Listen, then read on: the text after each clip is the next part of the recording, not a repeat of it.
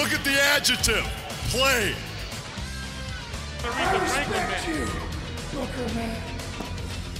And I have half the brain that you do. Right. Shot. I told you. Hold on. Now is the franchise going to take the Viagra? Gonna put some butts in the seat. Hello there, wrestling fans, and welcome to episode number 12 of Because WCW, the podcast where the big boys play. Thank you so much for downloading us wherever you may be in the world, whether you've got us from iTunes, Podbean, or IWN, the International Wrestling Network. My name is the Twisted Genius, Dinas, and I'm joined as ever by my esteemed co-host, sports journalist Liam Happ. Liam, how you doing? Not bad, Dean, not bad. It's a very hectic time. I'm sure you can sympathise with this because I know you've got a very busy spring, but we're currently moving into our first house on the property ladder. Lots of things going on in the family life, the work life. It's all juggling it all. But yeah, this is why it's a good opportunity to give you a treat. For once, we are doing I can't believe this is a thing that exists, but we are covering a good WCW pay-per-view. It's a babyface pay-per-view. Is it? Was it not? Did we just watch a mirage? Or maybe we all smoked the crack pipe and imagined up a good WCW pay-per-view. No, this was definitely good. This was one that, it stuck in my head because, 24 years later, I still remember it as being a good show. So, it definitely happened. I'm sure of that, yes. Yeah, well, to be honest, the stuff we've enjoyed, we both deserve it. You definitely deserve it, Dean. And, well, it is the spring. It is the spring. Spring has sprung, thank God, because it was freezing previously. And I'm very pleased to say that we have got a very special guest with us. Now, I think the fact that we've given him a good pay-per-view clearly means that we didn't like our previous guests. But this is a man who I've known for many a year. Please welcome to Because WCW, Mr. Darren Goss. Hello there, gentlemen. How are you? We are very well, and how are you? Well, I'm really got nothing on, and I'm just bored senseless, which is really nice considering how busy you guys are. So now, when you say you've got nothing on, I'm not doing anything either. Fair enough. Thank God this isn't a video call. You wish. So yeah. So as we often are, like to ask people, it'd be very impolite of me to just start chanting, "Who are you?" But for those people who aren't familiar with you, let's what's your background in this glorious wrestling business? Well, it's it's a debatable background, I suppose. It's been about 10 years now, really, since I started attempting to manage, which, looking back on it recently, really was attempting to manage. But I was this freaky kid. Here we go. We go back to my childhood now. Sit down, pull up a drink. I started out being forced to watch wrestling by my parents, who were convinced there was something wrong with me as I didn't like football or rugby or absolutely anything. And it was a Big Daddy squash match on the old World of Sport, and that really didn't work. So no comment. I wasn't in the squash match. I just want to say it was somebody else, probably Regal, but there you go. And say a handful of years later, about 91, we got Sky, and I'm sure this is a very similar story for most people, except I was drawn by Jimmy Hart, not as like an artist. I saw him and I thought, wow, that's fantastic. This guy with a megaphone, colourful. He came out with Earthquake, which really helped as well. So you got this huge guy, which was a lot more mobile than Big Daddy was, and was doing a hell of a lot more, much more intimidating than Big Daddy. Really just going to bury Big Daddy for the whole show. Why not? I mean, I think it's fair to say that most people were more mobile than Big Daddy. I think, well, apart from myself, but and that was it really. I just got hooked from that moment on, and I watched it, and I tell you what, watching this pay-per-view back, I've seen bits of it, but when I watched it in full would have been on. Now I never know whether it's DFS or DSF. One of them is German DSF. There you go. Yes, Deutsche Sportfernsehen, to give it its full name. One of them, one of them's a furniture company as well, so that's a bit of a Russo swerve there. So it's really weird watching this back with proper commentary, because I'm so used to the German commentary, and I want little Ollie M, and there was another guy called Peter something who I think used Peter to be there William. as well. There you go. Yes, There you Peter go. William. He was one of the Peter William. promoters with, I think, with Otto Vance or something. Yeah. Really? Oh, I didn't know that. So it was, and that's how I used to watch WCW. Would be like the wee hours of a night of a weekend. There would be Saturday night would come on, and then occasionally you'd have, well, they would show most of the pay-per-views, and an abundance of Red Bull adverts. But there you go. I don't know. It's all just coming back to me now. So that was around 94, 95. We lost Sky at that point, so we lost the ability to get this wonderful channel. So it didn't really, although I kept up through Power Slam, didn't really see a lot of WCW until, they came on to TNT. And of course, it was a completely different beast at that point. So, but, as I say, I mean, for me, I started as a manager, and I had a disaster of running my own company in around 2009. And at the moment, we're in a much better place because I get to be one of the commentators for Discovery Wrestling, which is a really, in my opinion, I'm very biased, but it's a really good company up in Scotland, based in Edinburgh. Now, I was going to say, yeah, I've been to a Discovery show because it coincided with a trip. I've got friends in Edinburgh, and it coincided with the trip up there. ICW obviously gets all the attention in Scotland because of their affiliation with the WWE, and I always think Discovery Wrestling is kind of one of the unsung heroes of the Scottish wrestling scene. So, for people who may not be aware, tell us a bit about Discovery Wrestling, please. Discovery is it's more of a family-based thing, but we do stretch it a little bit as well, to be honest. So, like, we've got Joey Ryan coming on May 6th. So, you're going to have a bit of shenanigans there, but we really pride ourselves on the slogan, it's all about the wrestling. So you're not going to go out there and see long 20-minute promos. It's got to be solid wrestlers from around the world. I mean, just a year ago, it came up on my Facebook on this day. We had an event with over 1,000 people there to see Kenny Omega and the Young Bucks. We had Cody Rhodes and the Young Bucks back at the end of last year. We had a fantastic match in January just gone, which, thanks to the stupid snow, was the last show we've done this year. So we're looking forward to getting back up there for May with Zack Sabre Jr. and Joe Coffey. So also with Discovery now recently just announced that they've signed a deal with Fight TV. So we'll be up on that as well. So it's a really, I recommend everybody. It's at Disco Wrestling on Twitter. Putting the plugs in now, why not? Go and have a look. There's a lot of footage up on YouTube. There's a lot of footage on the Facebook page, which is Discovery Wrestling. A lot of free stuff, including that show with Kenny Omega and the Young Bucks. So lots of good stuff. And of course, you get to hear my fantastic voice along with my commentary partner, Randy Valentine. And you said there's a big show that's coming up. So just tell us a little bit about that. May the 6th, it's going to be Joey Ryan against another really comical, popular wrestler called DCT. There's another match that's been announced there, which is Joe Coffey, who's defending the Y Division Championship, which is our version of the main belt. The Y being in the Discovery, which is really for Y Generation. That's what it was, which is where we're aiming at now, is the Y Generation. So it's going to be Joe Coffey against BT Gunn against Aspen Faith, who last year won the Hotter Than Hell tournament, which gave him the ability to have a title shot whenever he wanted. And he's chosen the event in May 6th, which is at the Jam House in Edinburgh, which is a nice venue, which has got a balcony. So hopefully one day somebody will jump off that balcony, and hopefully it won't be me. That is such a good name of a venue as well, the Jam House. A fun fact, though, the Jam House was designed, the look of it, because there's a lot of music venues go on there, by Jules Holland. Really? There you go. Wow. Fun fact. So it's got his handiwork all around it, and there's some very odd and strange paintings if you ever get the chance to go in there to go and have a look at them. So is the Jam House the one that's slap bang in the middle of the city centre? Yes.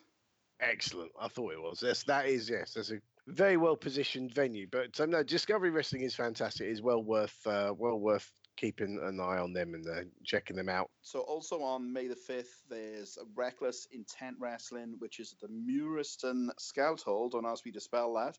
In Muirston, Livingston in Scotland. You can find Reckless Intent at official_RITV. And that is where I have brought back the Goss Dynasty. And the current members, and I'm saying current because I'm going to add more, are the Great Dicky Divers and the King of Hardcore, Mr. News. We will all be in action, and I will be there to cause a bit of chaos.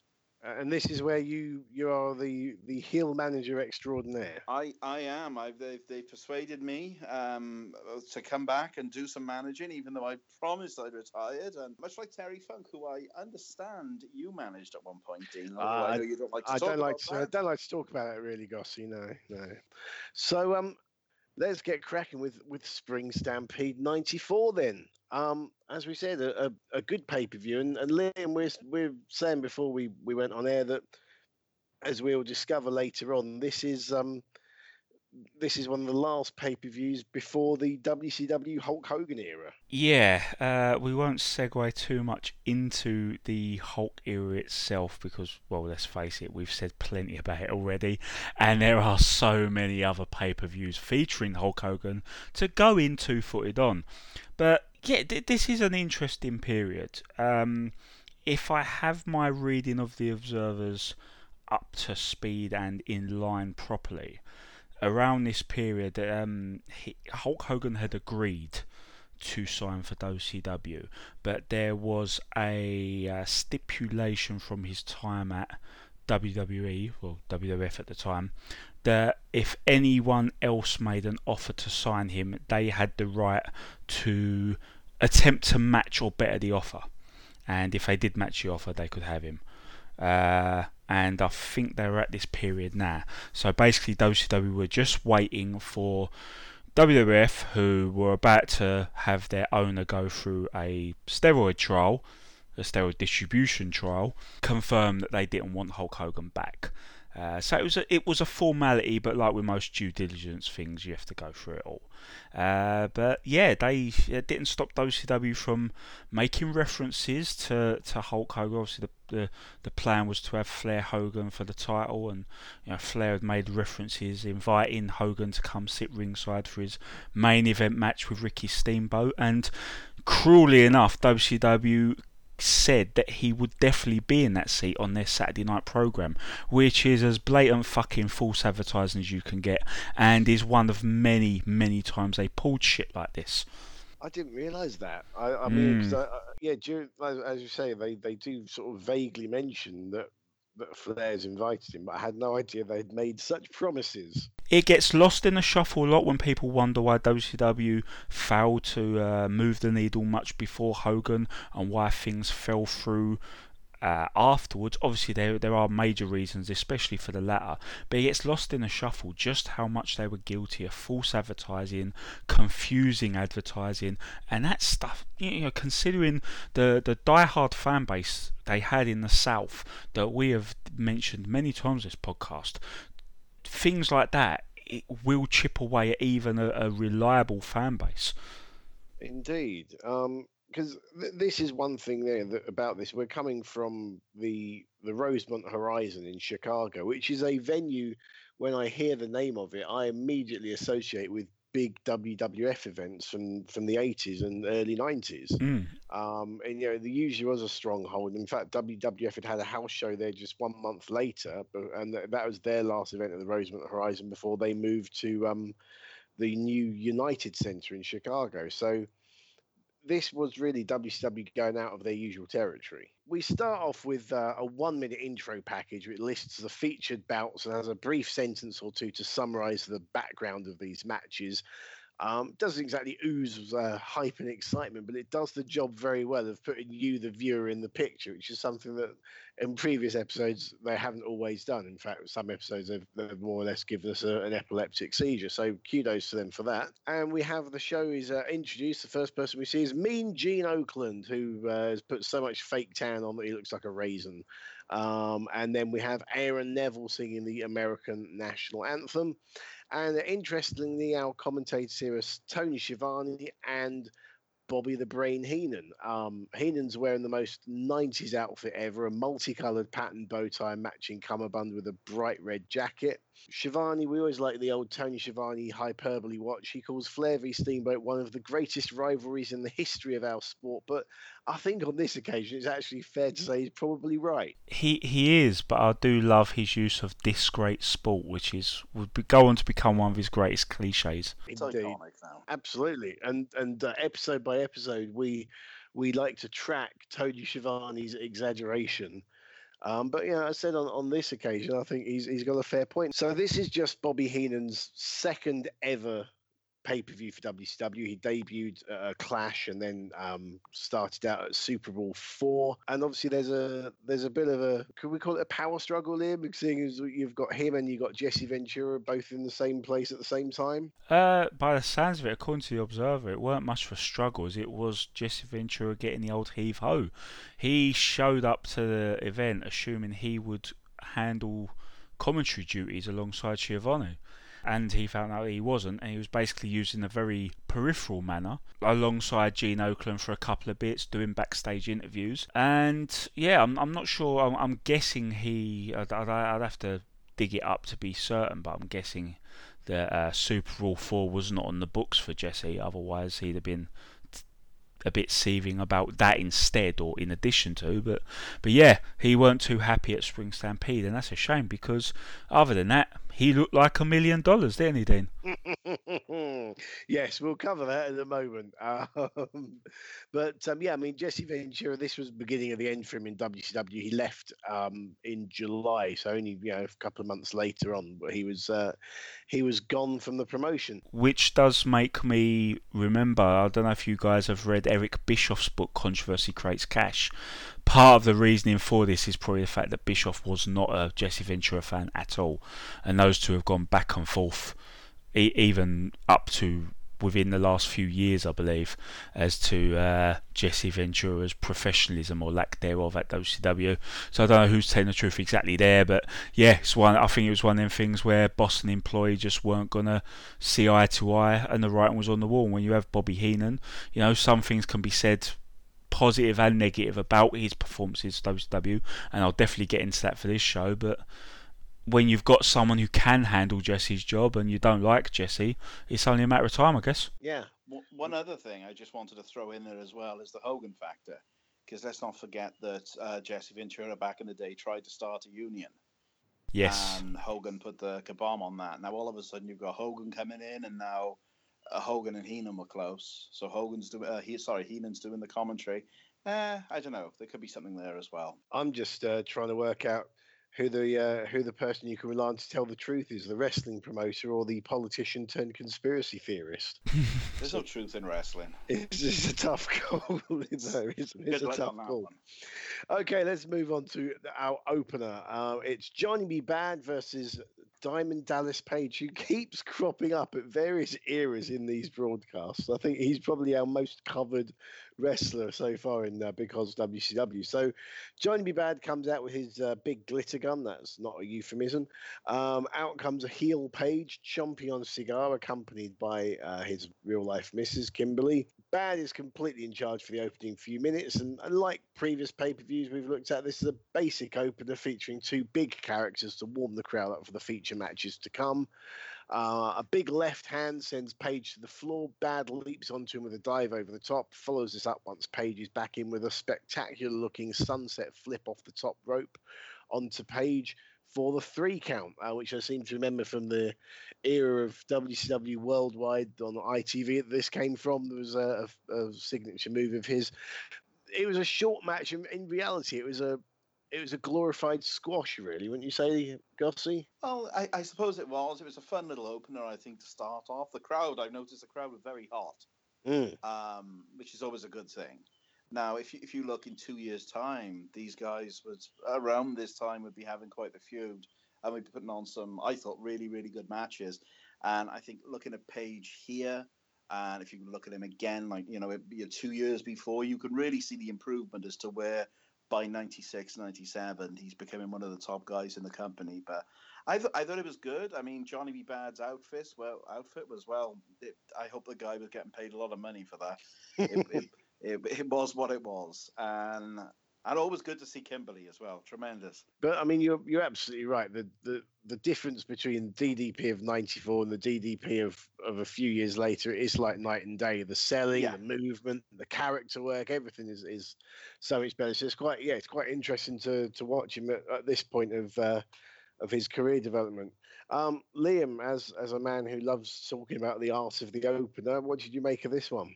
As far as the art of the opener goes, this was absolutely fantastic. As a match itself, it was okay, but as you said, it was short, which in this instance is great. You've got two characters who can get a crowd going at the start of a pay-per-view, and to be honest, you get the impression these are, you've got to remember the timeline of these two guys. These are two wrestlers who aren't exactly high on the totem pole, and who have very animated gimmicks, especially at this point, and they have put the work in and they've put the personality in to make it work, and I love it. And the best thing about this for me is this is the start of, well, we covered Uncensored 96 very recently. This is the start of a 2-year on and off rivalry between Bad and Page that would open many pay-per-views, that would feature on even more pay-per-views, and their matches would only get better and better. Bad was pretty good at this point. They were gearing him up to be Stunning Steve's next challenger for the US title, and those two wrestled on the next pay-per-view for the title, but at this point, he would continue to get even better, but he was at a point where he could really, he could carry a match. And DDP, he would script his matches a lot, and it shows a bit here. Probably helped them to really go through it at this stage. But their matches, in like late 95, early 96 were legit good, and it's a credit to both of them. So I have that little sentimental value because I remember so many times where these two would intertwine. So I like that, just coming back and go, oh look, it's where it all started. But I have to point out a couple of things I liked. Is you remember we talked about DDP's sheer commitment to his character at Uncensored 96, where he came out looking dishevelled because he'd lost all that money. They were talking about him having good. This had nothing to do with that bingo win angle, but they were talking about him, having a nice bit of money for whatever reason. And case in point, he comes out and he gives a gift, or he gives the Diamond Doll a gift to give to Bobby Heenan, and suddenly Bobby Heenan is singing his praises non-stop on commentary. I like little things like that. And I think that's a fantastic idea. I think more presents and awards should be given to commentators, quite frankly. Definitely. And I'm just saying, Yeah, if anyone on the Discovery or IPW rosters are listening to this, then I will be offended by cash, no problem. And I no longer commentate, but if someone just wants to give me gifts, then I'm happy to facilitate that. As a retrospective thank you, yeah. Exactly. So Mean Gene then shills. It's the first shill of the WCW hotline, and he is accompanied by, despite being knocked off the commentary position, a beaming Jesse Ventura, who declares, Liam, that he feels like $1 million. Yeah, so this was just after his victory in the lawsuit where he challenged WWF for using his voice likeness on video releases. And yeah, it was close to $1 million, wasn't it? And I tell you what, but according to all reports, he was very close to getting a decision on action figures. And to say that would have opened the floodgates would have been an understatement. And at a time where Vince McMahon was standing trial a few months later as well. Can you imagine the landscape if all of that hit the fan within one summer? So what, did wrestlers not get any royalties for action figures? Well, if the McMahons have their way, they won't even get any royalties for actually working the matches, I don't think. So yeah, it's easy to imagine. He probably expects people to just show up for the love of wrestling and break their necks and to maybe get fed at catering if there's any leftovers. That must have changed since nowadays. Because you remember there was a story with was it Chris Jericho or someone else, and their other half bought them bought their action figure from his book. Yeah, when it rang up on the till, it came up as a Hulk Hogan figure, which meant that Hogan would get the royalties and not. I don't know if it was Jericho or not. I can't remember. That was WCW. That was WCW that was happening. That was from I one of think the he's autobiographies. We'll have to look that one up. Okay, so second match is one that looks tremendous on paper. It's the for the world television title, Brian Pillman against Lord Steven Regal. And strangely enough, for the second match of the night, they've wheeled out Michael Buffer for the intros. So Pillman is still wearing his old Hollywood Blondes gear, but he's now back to being a babyface, and to me, he looks pretty awkward about it. Regal is accompanied by Sir William, who is Bill Dundee, who his name is mentioned on the credits at the end of the show under wrestling operations. And I know we've discussed this before, but there's one of the things I always loved about WCW pay-per-views with all the long credits you'd get at the end. You try and pick out the real names of people that you knew. Good old Virgil Runnels. Virgil Runnels. Ah, yes. And on this one, we have Alan Rogowski. Yes, the happiest man in wrestling. Indeed, Ole Anderson. So, yes, Bill Dundee's in a suit and bowler hat. Never quite understood why he would have been knighted as a servant, but hey. Waving a tiny Rougeau-style Union Jack. Buffer repeats at the end of his intros that it's a 15-minute time limit, which then makes me immediately think if that's a giveaway to the finish. The irony here, I found, this is like comparing 1994 to 2018. The commentators emphasise how a 15-minute time limit isn't long, so you really have to take it to the champion. Whereas I think nowadays, 15 minutes would be considered a reasonably long TV match. Yes, absolutely. It was a common trend as well with Regal's matches at this point. That he'd escape by the skin of his teeth with that 15-minute time limit, and I liked it. It was good. He always got a good heel reaction. I think looking at this match, maybe the crowd were getting a bit tired by some of the mat work, because it's foreign to them. But yeah. I really enjoyed this match, and I've got one of my notes that I've written down. I've written down notes, folks. Is that any young aspiring babyface wrestlers should watch Pillman just for the amazing fire he's got in this match. His comebacks, everything. Yeah, I mean, this is one of those matches where it makes the title mean something, because Pillman clearly, he's putting across that he wants to be the champion. I mean, so true to this format, he takes it to Regal at a high tempo, and he's displaying a much more aggressive attitude compared to his previous babyface run when he had the old, Cincinnati Bengals trunks.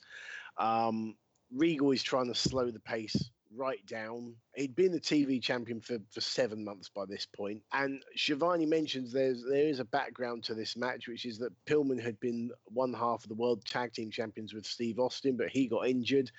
And Regal subs for Pillman in a title defense at a Clash of the Champions event against the bizarre pairings, when you look back at it, of Arn Anderson and Paul Roma, and they'd lost the belt. So Pillman wanted to cost Regal his singles title in much the same way that he felt Regal had cost him his tag title. Gary Michael Capetta, who is our other ring announcer, is doing the time calls. Obviously, that's beneath Michael Buffer. That adds to the drama. And as the clock is ticking down, Pillman's becoming more aggressive in his pursuit of victory. Regal tries to ground him. Pillman's trying to keep it vertical. And the final minute of the match has the crowd totally engaged. The two end up spilling over the top rope to the floor. And just as Buffer telegraphed at the beginning, the 15-minute time limit expires. And I mean, to me, it wasn't spectacular, but this told a great story of a clash of styles, an aggressive challenger trying to win his belt, and the wily champion trying to keep his belt by running down the clock, which was, as you say, Gossie, it was sort of, it was typical of many of Regal's matches in his quite long reign as TV champ. For me, this is the Steven Regal that I love. I never really saw him ever be as good as this again, be it with the character. Maybe it was a bit too cartoonish for some people, but I just loved it. I loved the combination with Bill Dundee, which worked as long as he never spoke. It was just great. I mean, I really, really enjoyed this match. I'd completely forgotten about it, and it was just fun to go back and relive that almost forgotten part of wrestling where people would get excited by a time limit draw. Yeah, I mean, bear in mind, when Regal came over to WCW, he started out as plain old Steve Regal, because I remember Liam and I have talked many times about our memories of Saturday afternoon ITV WCW Worldwide. And I remember a match, I think it was in '93, between him and Barry Windham. Ironically, it might have even been for the TV title. And all of a sudden, I'm like, hang on a minute, I remember this guy from World of Sport. And it didn't really get over because he was just a generic bland babyface. And as soon as this gimmick, and this gimmick, it's kind of dated, it's kind of stereotypical, but it works for America. It really helped launch Regal as a star in the US, and Regal himself totally embraced the gimmick, played it up to the full. Anyone who's listened to any interviews with him on podcasts, he's never just not taking himself too seriously. And after this pay-per-view, I'm right in saying, Liam, that he went on for a best of 5 series with Ric Flair on WCW Worldwide. Yeah, indeed. And that, so that really elevated Regal as well. Yeah, the thing about Regal is he would, during his prime at those, so obviously things kind of fell off with his addiction problems late on, but he would always seesaw between wrestling in proper mid-card, given his general status, proper mid-card feuds against proper established mid-carders, not openers, not jobbers, but not main eventers either, such as this with the Pillman feud. And then every now and then he'd dip into a little program with someone like Sting or Ric Flair, and he'd do so seamlessly as well.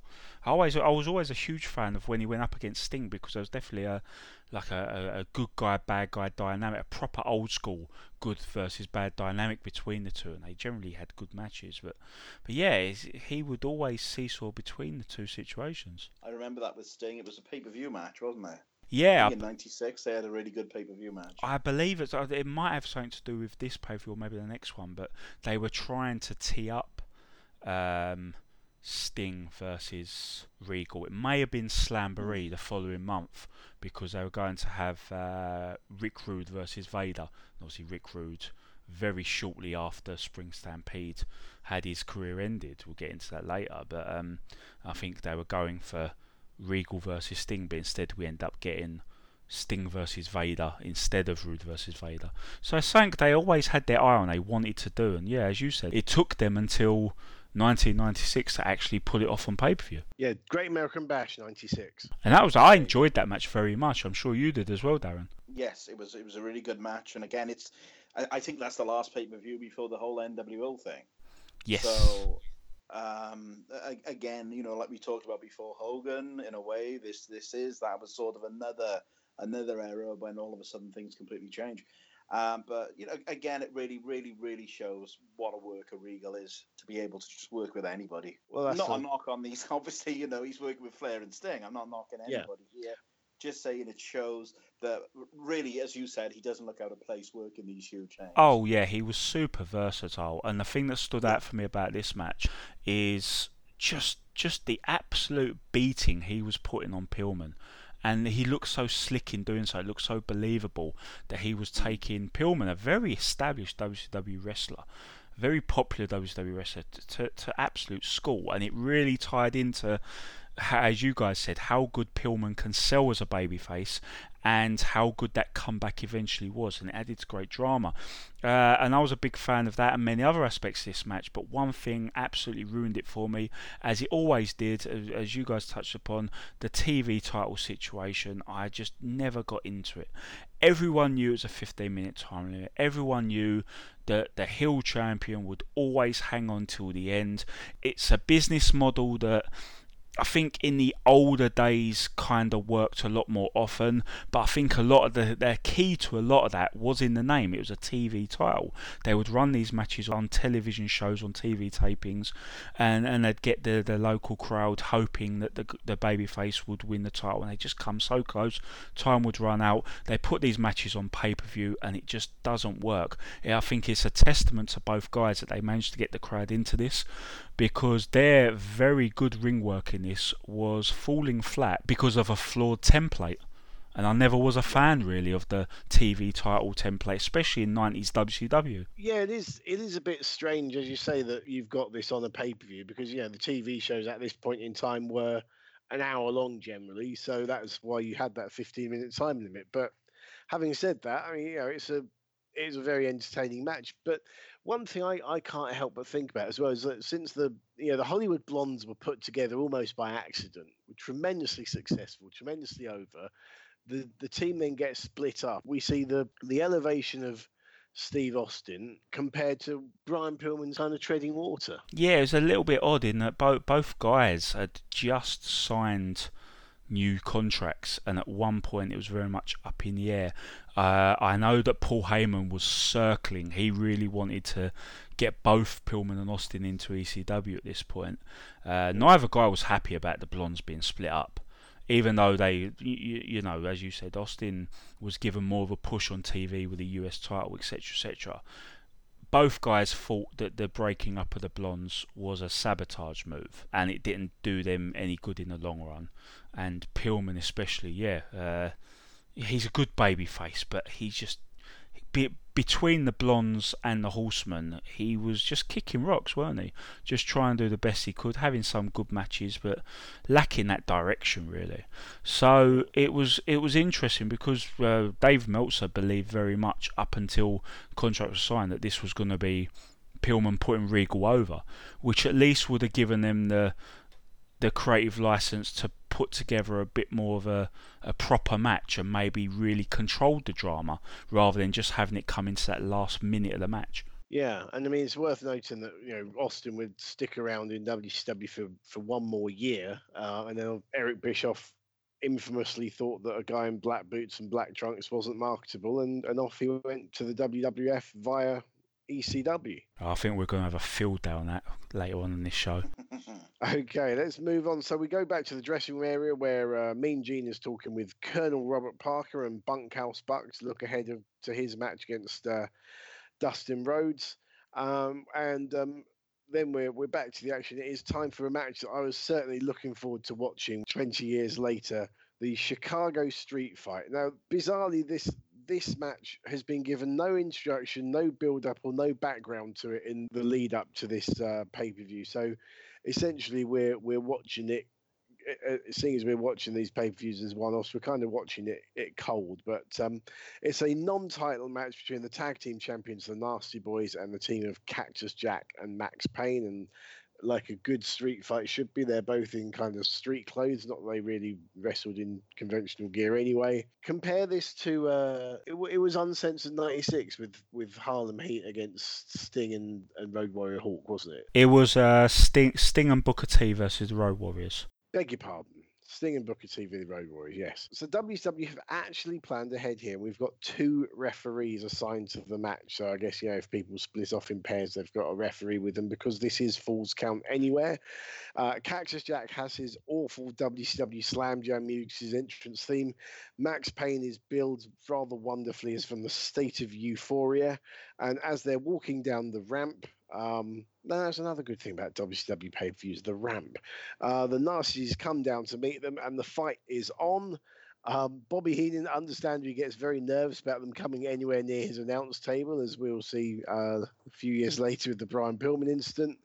Sags and Cactus are attacking each other with a pool cue. Cactus does his over-the-top clothesline, which gets a big pop because it was the spot he'd lost his ear on only a few months previously, I think. Yeah, there was talk of him taking some time off after this match to get the ear fixed, but as we know, that never happened, and he was wrestling at Slamboree. Indeed, never happened. Never take time off. Chairs and bins are being used, and this is kind of an ECW-style fight before ECW really became a thing nationally. The camera is switching between pairs of combatants very well. Payne and Knobs brawl by what looks like a blatantly set up merch stand. And then as the action hots up, we use a split screen to show everything that's going on. Cactus is taking a beating, getting at least 3 clotheslines over the top, including one with the pool cue.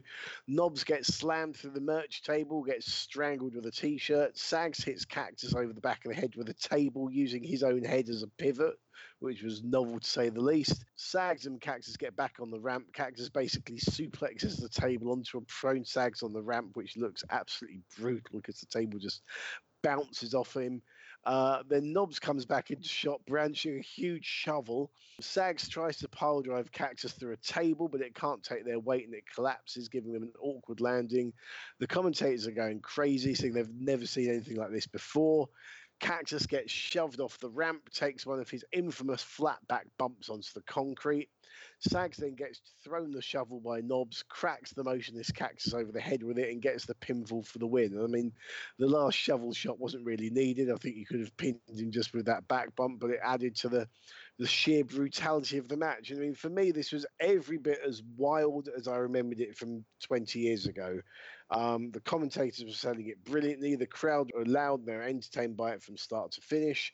I realise these kind of matches aren't everyone's cup of tea, but I thoroughly enjoyed it myself. Wild, crazy brawl, the change of pace from the previous matches. Gents, what did you think? Well, I'd never seen any ECW at this point. So I'd only ever seen WWF and WCW. So this was insane. This was absolutely crazy. And even watching it back now, it's still completely insane and absolutely crazy. My first question, as they're doing the brawl around the shop, why is there a merchandise stand set up in a part where no fans would ever be able to get to? Yes. I know I'm bringing logic into wrestling, which you're never supposed to do, but that's and there was no little box with loose change in either. I'm like, where's the box with loose change? Because you can get those pennies and hit them with it. Anyway, but yeah, I mean, it all builds up to the last, 2 minutes of that match, because even all these years later, having not watched the match since 1994, I remember that suplex spot where he suplexes the table onto Sags. I didn't remember him breaking Sags' hip, which it really looked like he did, because the whole weight of the table just landed on Sags' hip. And oh God, you were thinking maybe it landed on his back or something, but no, it all went on his hip. And the end of that match, to me, looks worse than the Hell in a Cell. Threw him off, did the back bump off the ramp onto that concrete floor. Then they just threw the shovel onto him, which hit his leg. And then they picked the shovel up. And it's basically like if you ever sort of hit an animal, you run over an animal and like, oh, look, it's still a bit alive, And then you just take something and I couldn't do that, but that's what they did. They just killed him. And it was at that point that I realized that Cactus Jack was wearing a Super Dad t-shirt. Yes, he was. They're dead. So it was absolutely crazy. The other thing I really, really enjoy, I'm going to plug another podcast, brace yourself. I really enjoy listening to the What Happened When that Tony Schiavone and Conrad Thompson do. And Tony Schiavone has been talking there about the Max Payne thing, which reminded me in this match, because here's a guy that in 93 was getting a decent push, 94 was getting a decent push, and then he's gone. Because, here's somebody that he was doing that angle. I think he was blinded accidentally by Johnny B. Bad when Johnny B. Bad shot his load into his face. Other way round. It was the other way round. Yeah, he took Bad's Bad Blaster because he was a heel early on. That makes much more sense to me, because in my head I'm thinking, why is a heel getting blinded? That makes much more sense. But, here's a guy that's got a unique look. I mean, at one pay-per-view, he played the national anthem while he was a heel on his guitar. And I remember the crowd are like, I don't know how to react to a heel playing the national anthem, so we're going to do nothing. Which then segged into Purple Haze. I think so, yeah. There's something Super like Bowl that, 3. Super Bowl 3, that was. I've just remembered. How the hell do I remember stuff like that? Yet when I go to the supermarket to get a pint of milk, I buy everything but milk. How does my brain work? Hashtag 5 concussions. Ah, that's one. Yeah. I do know what happened to Max Payne. Would you like to hear that story? Go on. I've got an idea, but you carry on. It is a direct result, actually, of this very feud. So apparently throughout because they feuded for a few months, Jack and Max Payne become like a semi-regular team. Then they entered this feud with the Nasty Boys, and Max Payne did not like this feud at all, because apparently the Nasty Boys would insist on calling the match, controlling how the match goes, and as most people know, they are ridiculously stiff, as you see with this match. Basically, as we know, the Nasty Boys are not good wrestlers, but one way they stood head and shoulders above was by doing this wild walking brawl, super stiff, super all-over shot, very realistic when done right, and this match is one of their finest examples of that. And he didn't like having to go along with this. And I believe at one match they had before this, he actually gave a little back in one way and recklessly injured Brian Knobbs, which caused Eric Bischoff to go apeshit at him. And apparently Max Payne went apeshit him back. They had a massive argument, and he was in the doghouse since. And it also explains why you'd imagine that the payoff for this would be Payne and Jack finally winning the titles, but a month later the next hardcore brawl is actually Cactus Jack and Kevin Sullivan, Yep. where they did the old classic two teams that the Nasty Boys hate, two teams the Nasty Boys antagonise. One member of each team is nudge nudge wink wink on the shelf, so the two remaining people who hate the Nasty Boys team up. I'm a fan of that narrative, that storyline, but yeah, that is the reality behind it. So this is why this was the last significant contribution in WCW of Max Payne, but what a contribution it was. Do you know how you know, most of the time you gauge the success of a wrestling match for a live crowd by how their pop, their cheers, their boos.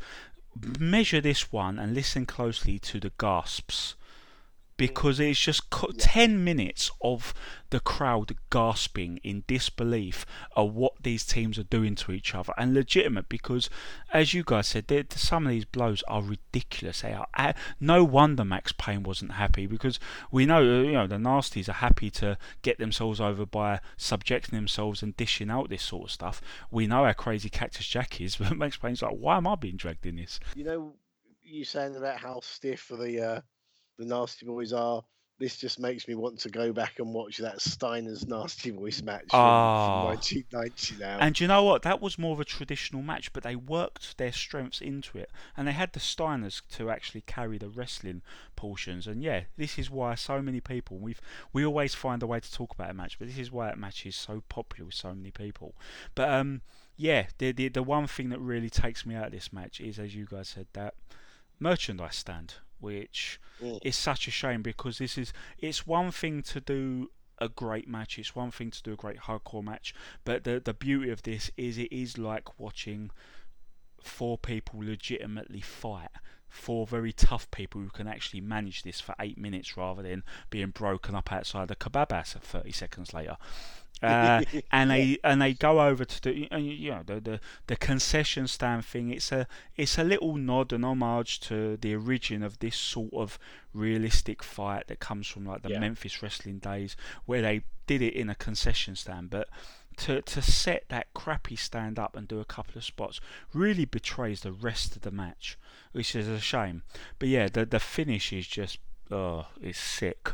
For a couple of spots to make you wince like that, and it's not someone every wrestling fan will always wince when they watch Sid Vicious coming off the top rope like an idiot and shattering his leg, but to be able to wince at a planned spot like this, that shovel shot, there was zero protection there. If he wasn't concussed from that, I don't know how. I think knowing what we know now about concussions and everything as well makes it much more difficult to watch things like that and unprotected chair shots. Yeah, it's especially since the Benoit thing. It's, I mean, while it's crazy, like, oh my god, you know, stop, he's already dead, sort of in moment that's going on there with Cactus Jack.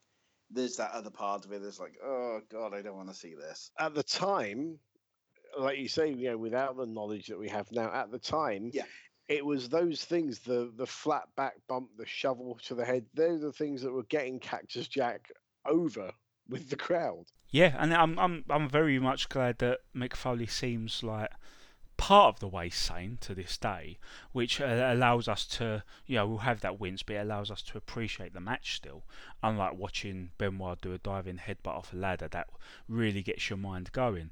But yeah, another thing about this match I really liked is, yeah, they bring the violence, and that's what everyone remembers. But if you look closely, there's a lot of storytelling going on as well. Especially with you look at the shovel itself, is a weapon that Cactus Jack, even from his early heel days, going through his character development, he was kind of semi-associated with, and he would carry around with him some of the time. Yeah. So for them to grab that and put that to use on him, there's a nice bit of storytelling there. And when the day comes that we cover Slamboree 1994 and the blow off to this particular feud, there's even more nods and homages there that I really appreciate, including a cameo from Max Payne himself, even though he wasn't in the match. And if you look at where, let's think about poor Max Payne, where he ended up. Here's a guy who's got such a pivotal match here. He retired a decade later.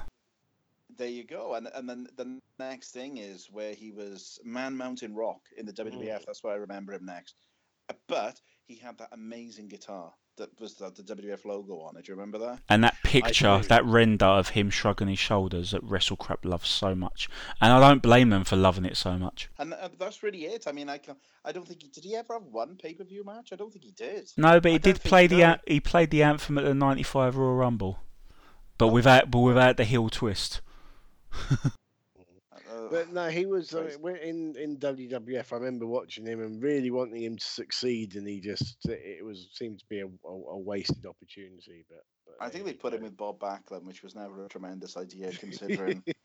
Yes. I mean, I love the Bob Backlund character, but anyway, back to the show. So we go backstage. Jesse Ventura, Johnny B. Bad is being interviewed, and as Liam mentioned earlier, he declares he wants to challenge the winner of the US heavyweight title match that's coming up next. And so that is stunning, as he's known, stunning Steve Austin, the champion, defending against the Great Muta, who, as always, looks awesome in his entrance gear. Austin comes out to the old Hollywood Blondes music. He's accompanied by Colonel Robert Parker. It's a cagey start to the match, probably to calm the crowd down after the last match to be able to bring them back up again later. For no apparent reason, Aaron Neville decides to come down and sit next to Bobby Heenan to watch this, and he stays there for the rest of the pay-per-view, and I think no one really wants to tell him to go away because he's a special guest. Heenan's brilliant in this and singing Neville's praises to his face after slating him previously. Parker trips up Muta, which distracts the challenger. That allows Austin to knock Muta out to the floor where Parker attacks him. And at this point, the pace of the match begins to pick up. Muta misses a top rope drop kick. He then hits Austin with a stun gun, which is Austin's own move, and that gets a pop, as does his vaunted handspring elbow into the corner. Muta lands a top rope Hurricane Rana, then kicks Parker. The crowd are lapping this up. Austin then charges at Muta, who backdrops him over the top rope, and that causes a cheap DQ finish. I would imagine this finish was probably brought about by politics between WCW and New Japan, but for me, these two just didn't seem to click together, and it's kind of it should have been a lot better than it really was. I was expecting a lot more, I'll be honest. When you see these two names, obviously history's going to remember Steve Austin as Stone Cold, but the Great Muta is always going to be the Great Muta. Go back to that amazing run he had when he first appeared in '89 in WCW and just blew everyone away. Oh, he was just something that no one had ever seen before. Yeah, absolutely incredible, and it just wasn't there. I mean, I was much more excited because I was such a huge fan of Rob Fuller, to see Rob Parker there at ringside and just see he's amazing. So I went back like when I was a kid, just watching the managers really. But it was I mean, it was all right, but I mean, it wasn't helped by the screwy finish, definitely. And I hated that over the top rope thing. I mean, I don't think anybody else did it apart from WCW. And then in the end, they just dropped it without ever mentioning it again. And I don't know. It was a letdown. It was a letdown. But as you say, probably a lot of politics involved. But still, historically, you've got Steve Austin versus Great Muta, and that's always good to see. Yeah, if you think of what I was saying about the Pillman Regal match being a contest where two great workers were really hamstrung by the situation of the booking and the context of the wrestling, and then we get this, which is at times 50. I mean, between having to follow that hardcore fight, between whatever was causing that ridiculous finish, which really soured it. Because, as Dean said, the crowd wanted to get behind this. They were into Muta's shenanigans. They appreciated the tempo that the two could put together, even though they weren't completely on the same page. I think a lot of diehard wrestling fans and insiders would say, given Muta's tendency to dog it in America any time when it isn't 1989, I think a lot of people were refreshed that he was going at 2/3 speed. But there was enough about this to make you wonder what could have been. With maybe if they're gonna follow that match, it needs to be a little shorter. It's a smart move on paper to go for mat wrestling to start, to contrast what they've just followed. But if you think about it, the name on the marquee for this, the main event match, is basically they're promising another leg of the ultimate mat wrestling clinic, the trilogy between Flair and Steamboat. That's the main event. So anything for me that went the mat wrestling route was always going to suffer, because that is Flair and Steamboat's role on the card. So everything worked against the two of them here, which is a shame, because this is a sort of match we should be looking back very fondly at. Yeah, I mean, I've got my own personal experience of Japanese wrestling politics from when I was with RQW, and we would have there were matches. I remember when I took over the book, and we had matches that had already been advertised between a British wrestler and a Japanese wrestler from Pro Wrestling Noah. This would have been, and even if one of our titles was on the line and we wanted the Brit to go over, it couldn't be by, we were told, it can't be by pinfall, the office won't allow it, it'd have to be a DQ or a draw or something. And if you went against that, then you risked not being able to use any Pro Wrestling Noah wrestlers anymore. In fact, the only guy who was allowed to really go over was Doug Williams, because he was a Pro Wrestling Noah contracted wrestler at the time. So it does make things very difficult. Although I would say surely with something like this, if the political situation, if that's the case, don't put Muta in a title match. Put him against someone else who he can go over, and it won't matter so much. They've kind of painted themselves into the corner there, in my opinion. Yeah, it's almost like these two are the loose pieces when setting up the card. The two names they wanted to put on the show, but they had nothing. Everything else was falling into place. And they were like, well, we'll put them together. And everything on paper was so much better than how it transpired, which is a shame. This is a sort of match we should be... This is a historian's match, really, to be able to look back at Austin and Muta going at it. And it was okay, and it was disjointed. Okay, so moving on, we have a backstage interview with Dustin Rhodes, and then we have Michael Buffer not getting his cue right, and it is time for what is billed as the WCW International World Championship match. So this is the first time on Because WCW that we have touched upon this situation. The big gold belt, as it was, which was now called the WCW International title. And Liam, I believe this was all about the split between WCW and the NWA. Yes. Oh my God. This is, sometimes I enjoy backtracking through the history of something, but this was a fucking mess. So yeah, but by this stage, basically the Cliff's Notes is, by this stage, the famous big gold belt that the NWA title was known for through the 80s belonged to Ric Flair, and so they found themselves in a situation where two belts, and it's the end result is obvious. There's one brilliant belt and there's one title with the company's lineage, so you do the unification. Right? Wrong. They dragged this out for over a year, and that's the shameful part of it, because you have the belts going around, you have the two guys go, I'm champion. Even if you draw it out, but you actually, if you have them on television disputing the other guy, and you can still build to it, you can even get away with it for over a year. But instead they acted very much like the WWE have since, when they have a Raw and a SmackDown title, only with even less sense. And that's where we are. Thankfully we're getting to the point where they will be unified very soon. But in the meantime, we've got WCW main event guys who they don't quite want in the main event at this specific moment fighting over it in the middle of the card. And Sting and Rick Rude have gone at it so many times. But the one plus point in that is, I think it's impossible for them to have a bad match, even if the matches aren't great sometimes, especially with Rude at this point. He's breaking down, and he'd soon suffer the famous injury in a rematch of this match in Japan. He would suffer that injury that pretty much finished him off as an in-ring competitor for good. And another thing going for, I don't know if you guys remember the actual build for this match. Do you remember a contract signing sort of? No. So I love this. This is classic Saturday night style stuff. Rick Rude came out for a squash and had attractive ladies waiting to swoon over him and get a kiss and get autographs. So he signs the autographs, beats the crap out of this dude. I think he does an interview where he says about how Sting doesn't deserve a title shot. Sting comes out and shows him that he's signed for a title match because the autographs from the women actually had a contract under it.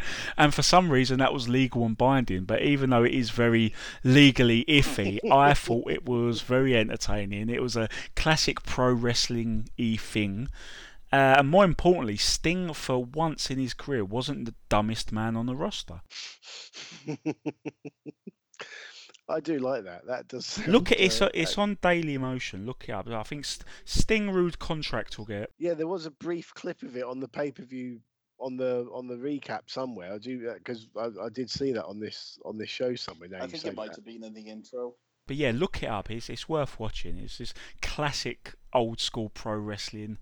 Yeah. Naff, but very entertaining. Yeah, I mean, looking at the international world title, like you said, I mean, it started out September '93 was when the NWA withdrew their recognition and WCW left the NWA, and then it wasn't we had 8 different title reigns: Flair, Rude, Hiroshi Hase, Rude again, Sting, Rude again, Sting again, back to Flair. And then Flair and Sting met at Clash of the Champions 27, which was 2 months later in June '94, to unify those belts, and the mess was over. Yeah. Did they go back then to having the big gold belt as the world championship? Yes. The unification was, the WCW title's lineage, but then they picked this belt to be the representative of it, so that was the merger there. But yeah, it's funny you say big gold belt, because this title had such an identity crisis before they eventually settled on the international world title, which is terrible, but it's a lot better than. There was a short period of time, I'm trying to remember exactly when, it might have been when Rude won the belt from Flair. I could be wrong, stand to be corrected, but there was a point where they actually called it on the broadcasts the big gold belt. Nice. They were literally fighting for the big gold belt. Why? Hey. But Yeah. if only that could be written on the belt. Yeah, it should be. That should be the nameplate, shouldn't it? Hi, I'm a big gold belt. How can I help you today? Yeah. Please So, say hello to me. It's my first day. So before Rude can do his usual mic work, Harley Race, who is wearing the same jacket as Bobby Heenan, comes into the ring, declares that Vader wants to face the winner. Race tries to attack Sting, gets beaten up for his troubles, taking a posting into the corner and going over the top rope, which is quite a good bump for a 51-year-old man. Rude goes on to attack Sting, but Sting fends him off, starts fighting Rude while he still has his robe on. Rude takes one of his insanely high backdrops, and the crowd are loving this, because I don't know about you, Gossy, but there is something about the visual of a wrestler still in his entrance robe getting beaten up that is always appealing.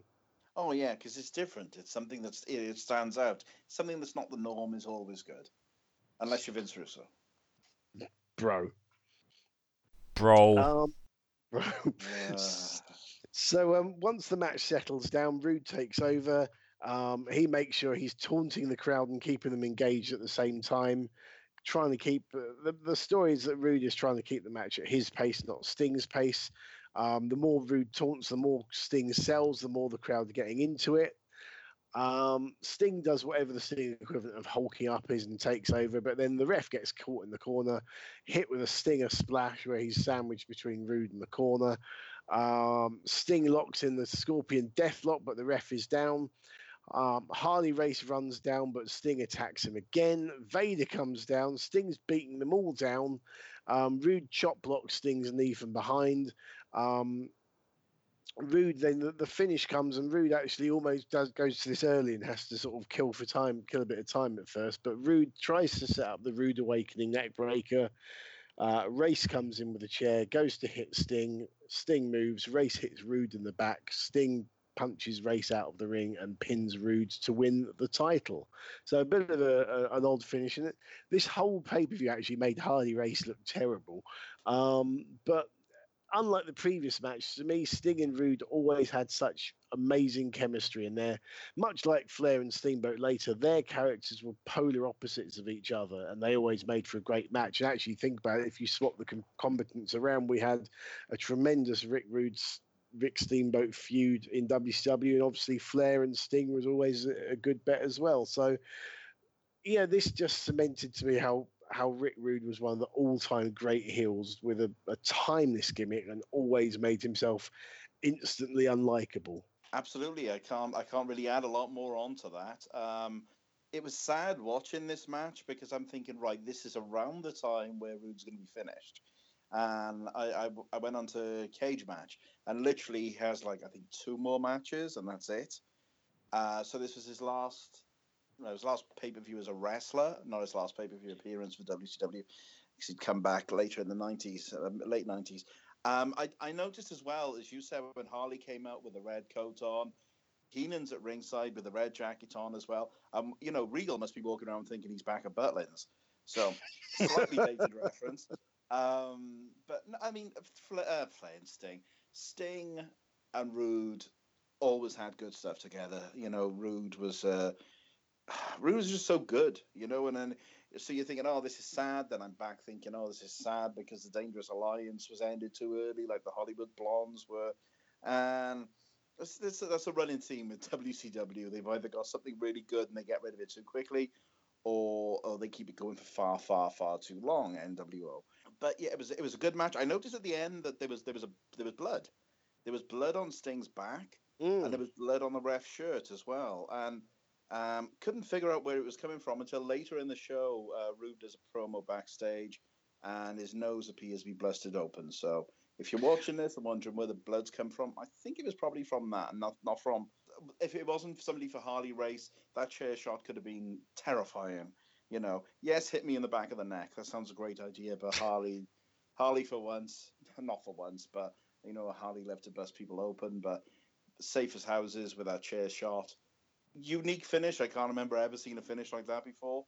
No. Someone's in the neck breaker and they move, and it was good. It was a good match. I didn't like Vader coming in and just getting completely beaten up because Vader was totally fresh. Stinger just had a match. I don't think that helped Vader. So maybe if Vader just hadn't come out, it wouldn't have really bothered things that much. Because he didn't actually do anything, really, did he? So he didn't need to be there.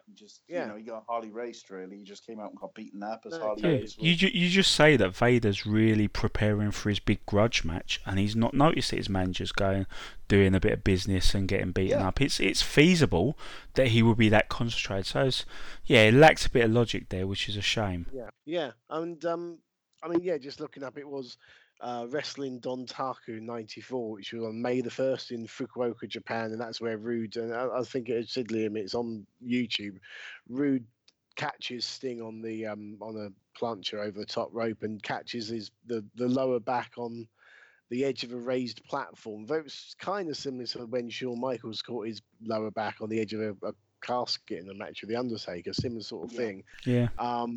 Rude actually won the match, but then they had to find a get-out clause and return the belt to Sting because, as you say, it's the last. So we're literally this is the last couple of weeks of Rick Rude's active wrestling career. They did find, and it wasn't too bad. It was the way they used Nick Bockwinkel as commissioner was to really stretch logic, but the way they worked out of it was quite good. And when we get to the stage where we cover Slamboree 94, that is all covered in due process there. That's pretty much where it all goes down. Indeed. I also loved as well the little interactions you were having with Heenan and Bockwinkel. because, of course, they were such a great tandem in the AWA. Heenan, at one point, when Tony Schiavone starts talking to him, he says, "Don't start talking to him, he'll never shut up." So there's just a little knocks back and forth between two guys there. That was really enjoyable. Yeah, for me, this match was like a greatest hits of the Sting Rude rivalry that started off in late '91 in WCW.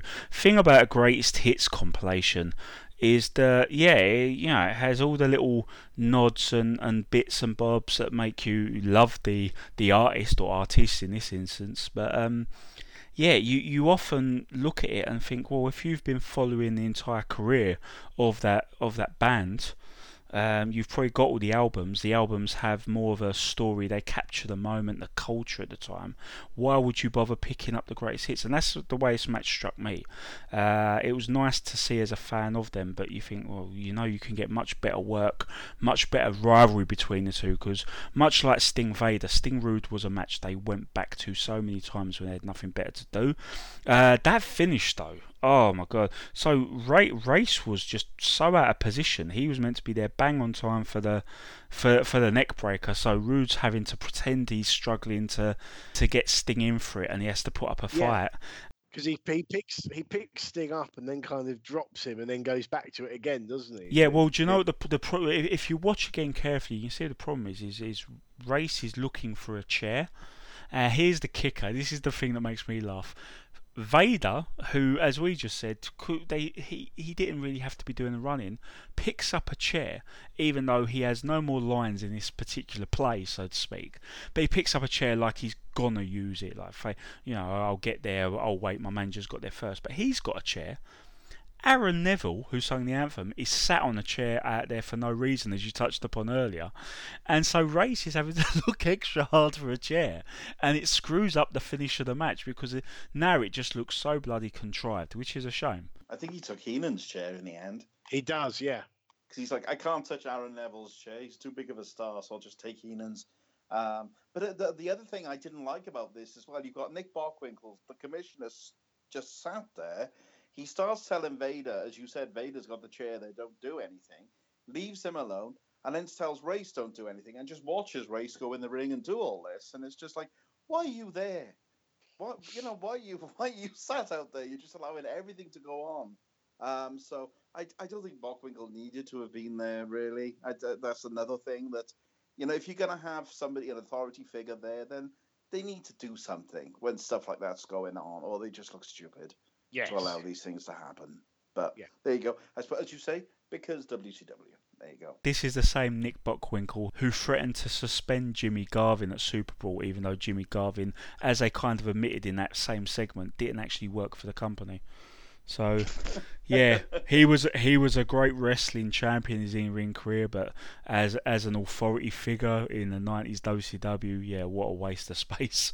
Bless him. I mean, he was a good choice in that, he was an elder statesman, a former world champion, and if you ever listen to his interviews from his prime, he was magnificently articulate. So I think they're trying to get that side of things into it, but then, when you're booked into a corner by WCW like that, then you've got no hope of becoming a credible authority figure. Exactly. I will stress that no one would have succeeded in that role. It wasn't against Bockwinkel. No, much like what we were saying with Austin, Muta, Regal, Pillman.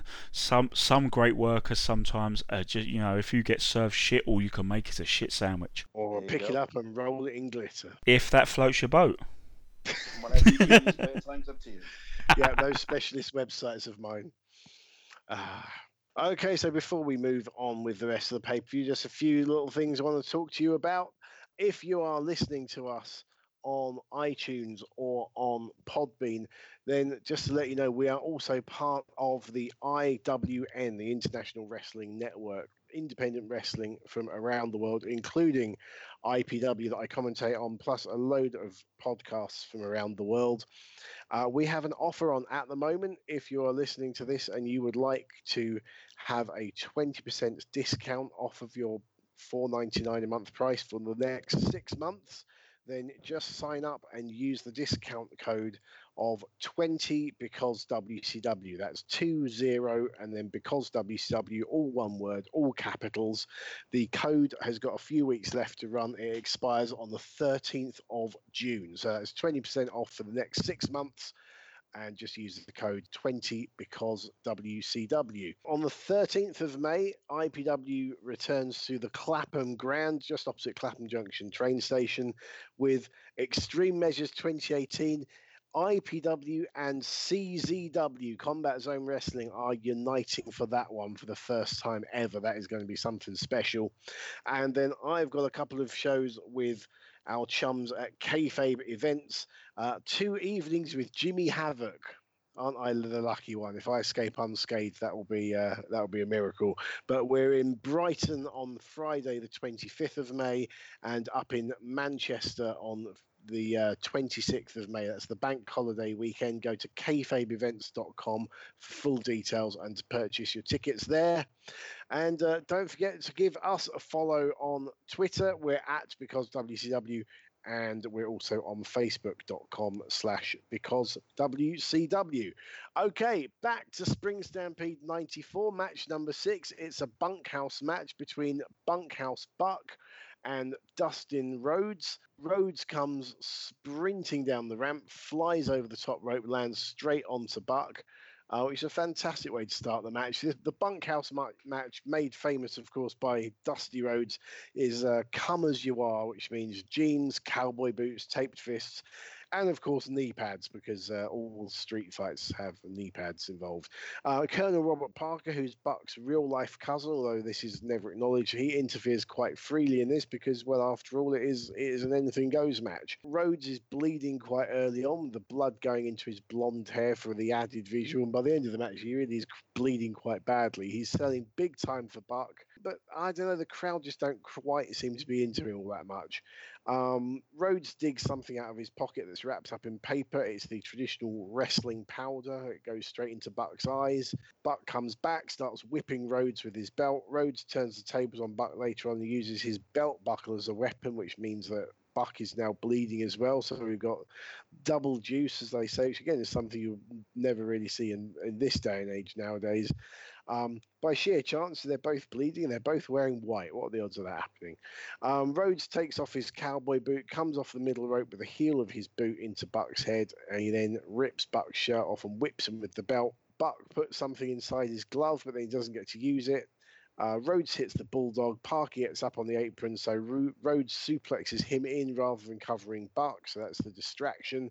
Parker then puts some brass knuckles onto Buck's glove. He nails Rhodes with the winning pinfall. I don't know, to me, Bunkhouse Buck just never really got over. But I suppose the glaring thing for me was that we've already had a street fight in this show, and now we've got this bunkhouse match, which isn't that essentially the same thing, Gossie? I think, because I was thinking about this as well, they sort of told 2 different stories. You've got one match, being the street fight tag match, which is all over the place.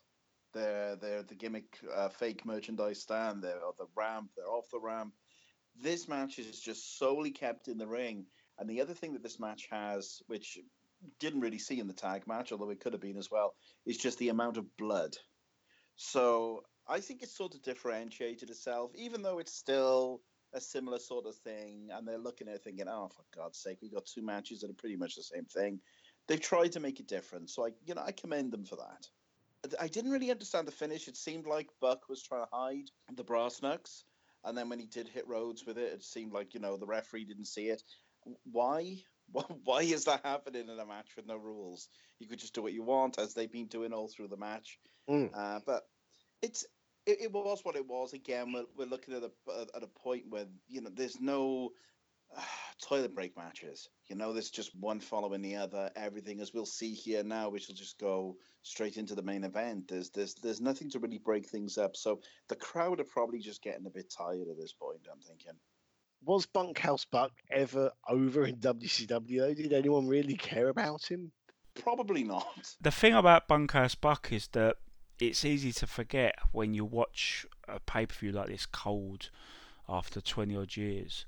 As you'll see throughout the summer. He's just a part of the narrative. The feud here is Dustin Rhodes versus Colonel Robert Parker and what would soon become his stud stable. And Buck was a part of that, but far more notable over the coming months will be the likes of Terry Funk and Arn Anderson, and then you have the Nasty Boys turn face, and Dusty Rhodes comes back in at a time where sticking old Dusty Rhodes back in the ring actually makes sense. I actually appreciate the war games between these two stables, and I agree with Darren. They did what they could to make this match work despite there being a near identical match, and they went for more the old school violence way. But it's a shame because the thing right from the start is the attire. The whole attempt to make a bunkhouse match something different to your typical no DQ is the come as you are, taping up your fists and that. And you'll remember the four guys in the Chicago street fight are pretty much dressed in casual gear, so that's straight out the window. But I think they did a really good job, and as you said, Dean, the Dustin start to it was brilliant. Not just the way he comes flying in, but the visual, he gets straight up and plays to the crowd. That's a sort of clip a company that was semi-competent will be sticking in their highlight reels for years to come. Just Dustin Rhodes coming over the top, hitting him with the move right from the off, getting up, pumping his fists. That's it. If that happens in ECW, that's in their opening montage. Yeah, Their famous opening montage they'd always have. So this is a good match, but again, on what is overall, like everyone agrees, this is a very good pay-per-view. But again, the lack of simple booking protocol and common sense is just a bit of a downer. Something else to put in, which I don't think a lot of people realise, is Colonel Rob Parker and Bunkhouse Buck are exactly the same age. And that is something that always baffled me, because you how they're portrayed, you would think Colonel Rob Parker is a lot older. Yeah, they're exactly the same age. I had no idea, because I mean, Bunkhouse Buck by this point is I think 44, so he's mid-40s. But I had no idea that Robert Fuller was as well. Yeah, both of them. They're both exactly the same age. Time had not been kind to him. It's a bit of a misconception, isn't it, that managers are basically retired, washed-up wrestlers. But sometimes, and we've long been members of the Colonel Robert Parker fan club here on Because WCW. There are guys who are very skilled at looking like they have no skill, and he was always that guy, and he does that here. And as a result, it makes sense that he plays the manager, even when there are guys older, arguably more washed up, that still get in-ring roles. Yeah. I've just looked up, Colonel Robert Parker is 2.5 months older than Bunkhouse Buck. There you go. It's a huge difference. But the other thing, I never knew that. Yes, slight history lesson, I'll make it quick. The Fuller family, going back to the Gulches, which Roy Gulch was Rob Parker and the Tennessee stud Ron Fuller, his brother, their grandfather, and also it would be Jimmy Golden's, Bunkhouse Buck's grandfather as well, started like in the early 1900s when wrestling was still a shoot, with George Hackenschmidt and guys like this. He was around when it went from being a shoot into a work. What I'm trying to get at is the Fuller family there, Rob Parker's grandfather, you can trace it back nearly 90 years, where Roy Gulch would eventually sell his interest in Tennessee wrestling to Jerry Jarrett. And he actually hired Christine Jarrett, which is Jerry Jarrett's grandmother, Jeff Jarrett's grandmother, sorry. So it was that link with Rob Parker. You've got a link that goes all the way back to the early 1900s. And it's really quite fascinating to look into that family lineage they've got, because it basically transcends American professional wrestling. And to think ownership of Tennessee wrestling only got more complicated from there. Oh, yes. These days, it's an absolute mess. Yes, absolutely. But interesting story. Even you've just got a random manager there, but actually, and of course, them being the same age, still is completely baffling. So there you go. Just bored everyone completely stupid with that. But that's what I'm here for, just to bore people and or confuse them. I liked it, Darren. And that's all that matters. There you go. You ignore our 5 listeners and just let us tell you that was great. I think if you're going to bore people, at least bore them with factual accuracy. I suppose the other thing to bear that did spring to mind for me with this show is that, or this match rather, I should say, is the bunkhouse match is typically a southern match. This is a feud between someone from Texas and someone from Tennessee, but it's all happening in the north of the country, so it's kind of the wrong match for the wrong city, if you see what I mean. As you say, we're in the Rosemont Horizon, which, funnily enough, almost we're going back a little bit here, excuse me, but almost 3 years after this date, in the Rosemont Horizon, you'd have WrestleMania 13 with the Steve Austin Bret Hart submission match. And you look how far Austin has got at that point compared to now. You would never think he'd be in that sort of a role. So I'm all over the place. It's what I do. It's just like one of my promos, really. Nothing's making any real sort of sense. I can't really link that into anything. But it's all very interesting. It's something just to think in 4 years. No, hang on, 4, 5, 6, 3 years. 3 years where stunning Steve Austin would be compared to Stone Cold. Definitely. Okay, so next up is Jesse Ventura's backstage with a furious Rick Rude, who is confronting Vader about Harley Race's interference, and they kind of come to blows. And then you see the other heels, namely Regal and the Nasty Boys, break it up. And I've got to say, I just love the idea of a separate heel dressing room. Kayfabe is alive and well in 1994. What I do not like is the sight of Jerry Sags wearing nothing but a towel. That's what I've got down. My notes I've just got. That is the definition. You look up fear in the dictionary, and it's Jerry Sags in a towel. And he wouldn't have had any shorts underneath that for like insurance purposes. Oh man, I wasn't looking enough to find out. No, but it's like I remember when I was a kid, when I was a teenager, and like the WWF as they were then would come to the Brighton Centre for a house show. And we'd wait around the back of the venue where the stage door was to see all the wrestlers coming out. And even back then, so we're talking like 91, 92 time, they would have 2 coaches, one coach for the heels and one coach for the baby faces. And it was just little touches like that I love. Yeah, it's a great thing, absolutely great thing, and it's obviously I get it why it's not happening now, but it reminded me of the old Battle Bowl things. When you'd have the split cameras there to see who would come out, and nobody could hear, and it would be there's another because WCW thing a Battle Bowl. Good God. We'll have to do one of them. We'll have to do one of them sometime. Yeah.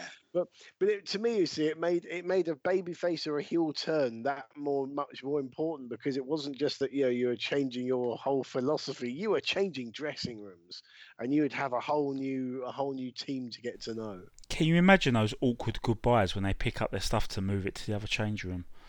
So, all right, guys. Yeah, just get me stuff. Yeah, just kick me tag partner in the balls. Sorry, I got you know the rules. I got to go next door. It's been nice getting to know you all. Maybe I'll see a couple of you down the line. Cheerio. Am I overthinking this? Oh man, yeah, I kicked his leg from out of his leg. Yeah. Oh dear. Okay, so we then have a brief clip of the Boss attacking Vader at Super Bowl 4, our last pay-per-view in the Thunderdome cage. So that was a match where the Boss had been the guest referee, hadn't he? Vader for the rematch, yeah. Flair Vader, thank you. I couldn't remember in the Thunder cage. Yes, I couldn't remember who Vader's opponent was, but yes, it was Flair. So this is a grudge match which has stemmed from that incident. It's the Boss, which is Ray Traylor done up in suspiciously similar gear to the Big Boss Man. More on that later. The Boss Man, is he big? Yeah. They might as well just say that after every mention. It's got the same black trousers with the yellow stripe. The same. The shirt is just black rather than blue. But then, ironically, when he went back to the WWF or WWE as the Big Boss Man, he was back wearing black.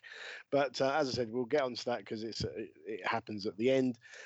Poor Harley Race takes another kicking, this time from the Boss. This match is, as they say, 2 hosses going at it. They brawl on the ramp. Vader downs the Boss with a brutal short clothesline. He then takes a run up and tries a splash over the ropes onto the boss who's in the ring, but Vader doesn't entirely make it and nearly breaks his neck as his feet don't quite clear the ropes. JT Smith style. Boss gets Vader up for a body slam, which always looks impressive. Boss gets backdropped off the top, but a miscommunication between the two means that Boss doesn't get up high enough. I think he kind of gets up for what looks like a spine buster and is then dumped over the ropes and narrowly avoids landing on his head on the apron by grabbing the ropes, which is kind of scary. Vader's bleeding a hard way from the eyebrow. I'm not sure how that happened, or it might have been from that aforementioned miscommunication. Vader unloads his famous combo punch in the corner, which I always loved. Boss gets Vader up for a back suplex. Vader clobbers Boss with a massive clothesline. Boss hits a clumsy-looking DDT off the middle rope onto Vader and then kicks out of a middle rope Vader bomb splash. Vader goes up top again. This time he nails his, what I always think is his amazing-looking moonsault for the pinfall. Which will explain why Great Muta didn't do a moonsault earlier on in the show. Harley Race gets attacked again. Is that 5 times now? As Boss goes crazy on both him and Vader with his nightstick, and Nick Bockwinkel then gets into the ring to intervene and to separate the two. To me, a bit like Muta and Austin, this looked better on paper than it was in reality. And the two didn't have great chemistry in the ring together. The match didn't really gel too well. What did you guys think? Well, I didn't mind it. I seem to remember at the time thinking, this isn't going to be great because the Big Boss Man, especially towards the end, wasn't known for amazing matches in the WWF. And so I sort of still had that in my mind. But I really enjoyed it. And I don't know whether that's because I was just in my head as a 14-year-old kid, I'm still thinking that Vader is this unstoppable monster. So for any time somebody can come in and get the offense and knock him around a bit, because Vader gave him a lot in this match, I thought, compared to, I know you see some matches with Vader and he just kills people. But obviously Boss, I see I'm calling Boss Man now, the Boss. And again, I'm going back to what you said. It's the Harley Race thing. I mean, it's just, they almost turned him face. It's this poor old man who's just got annihilated the entire show. And the finish when he was just beating the hell out of him with a nightstick as well. It's like, what's going on here? What is happening? Why are they beating up this poor old man?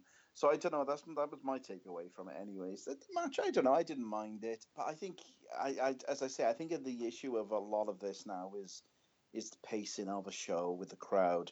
And they needed something, even if it was just a segment where people would come out and instead of doing those backstage promos, do it in front of the live crowd, give them some time to, come down a little bit.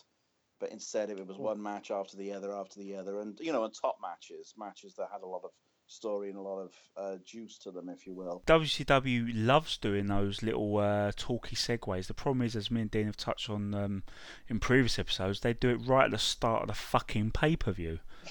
They do all the pyro and all that, then they have 15 minutes of talking. Not even like Raw, do you know when you have guys talking in the ring? It's not wrestling, but at least the fans are engaged. They'd ignore the live crowd and just run down the show, and then they'd have a match. And we've slated that before. But yeah, if they did that in the middle of a pay-per-view, it would give the live crowd a break. So that's another thing they really keep cocking up. I've got to add one other thing is you guys have said about the beatdown on Race after match, and yeah, it's a bit, the idea is it's a bit excessive so that Bockwinkel can strict it. Yeah. The thing is, it's worth remembering when the Boss gets pinned by the moonsault, Race comes in, actually takes the handcuffs and the nightstick, and he looks like he's trying to. He actually gets one of the cuffs on the Boss's wrist. He's gonna tether him up, and him and Vader are presumably gonna beat the ever-loving crap out of him. So they, even though obviously it didn't register with many people, they did try and do this thing where he's been pushed to the point of snapping. But yeah, it went down like a lead balloon. You say that though, but I think what's happened the entire show is Harley Race knows he can get beaten up by everyone. So it's a very, very poor attempt to just try and defend himself by handcuffing the opponent because he knows he's going to get battered. Yeah, it wouldn't surprise me if he actually insisted on doing this part because the writing didn't make sense. Look, at least let me be a heel, fellas. This match for me, like on paper, it is a super heavyweight dream match of this era. because I know Darren mentioned, and he's right, that Big Boss Man towards the very end of the WF run, was a bit of a lame duck, like early '93. But in '91, he was incredible. He was so fast, so agile, so hard working, and I still remember him actually getting a good match out of Nails. That actually happened. So.